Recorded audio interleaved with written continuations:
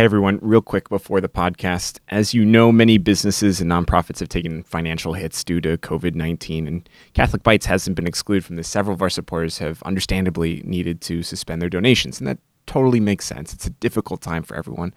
But I'd ask you, if you've been unaffected and you do have the ability to give, just a small gift to Catholic Bites would help us to continue to promote the gospel of Jesus Christ in this interesting and fun medium, and reach people that need to know the good news of the gospel. Even a little donation, $1 a day for a month or $30 would make a huge difference to us and help us to reach the thousands of listeners that listen each week. If you can't give something, you can do something. By spreading the news about the podcast, it helps us to reach more people and helps us to increase the base of support. So even just telling a friend, hey, why don't you take a listen to this, or promoting it on social media would be a big help. Please also feel free to reach out with any prayer intentions during this time. We want to support you in whatever ways we can.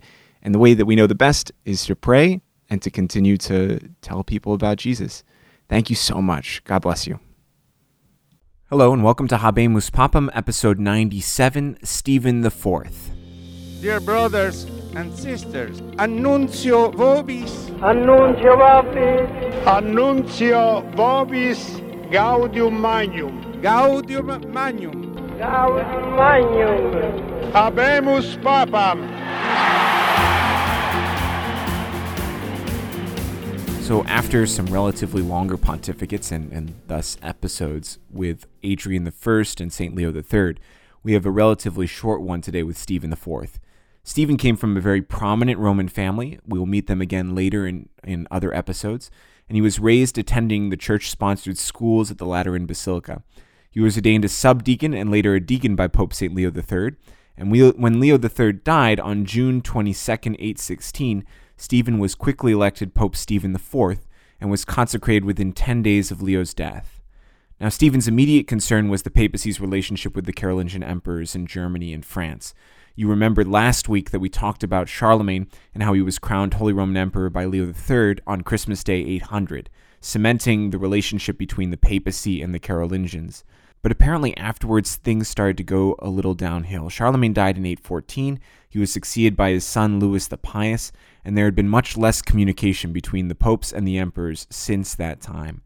Stephen immediately swore fealty as the legal sovereign to Louis the Pious, and he sent him notification of his election as pope. This, if you remember from previous episodes, was what the pope used to send to the Byzantine emperor. So there was a real shift from east to west. But this is the first time a pope has been elected with a new Western Holy Roman Empire. So they're still trying to figure out what that all meant, what the role of the emperor could play, and there was a little tension because relations between the two didn't seem all that good. The next thing Stephen IV did was send a message to Louis the Pious asking him if he could come to France for a visit. Louis acquiesced, and Stephen IV met the Holy Roman Emperor in the ancient French city of Reims with great fanfare.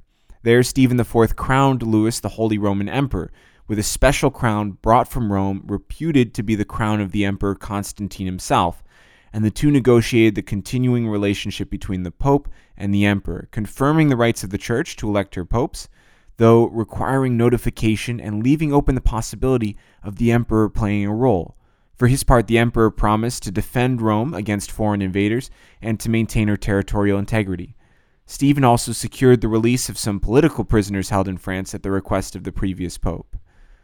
Stephen IV returned to Rome in late October or in early November, and apparently got to work right away with some liturgical and church improvements, especially at the Church of St. Peter's in Chains, but unfortunately he did not have long to live. He died on January 24th, 817, and was buried in St. Peter's Basilica. He was succeeded by St. Paschal I, and we will talk about him next time. Thanks for listening to Habemus Papam. You can check out the rest of the Catholic Bites podcast at catholicbitespodcast.com or find us on iTunes. Thank you, and God bless you.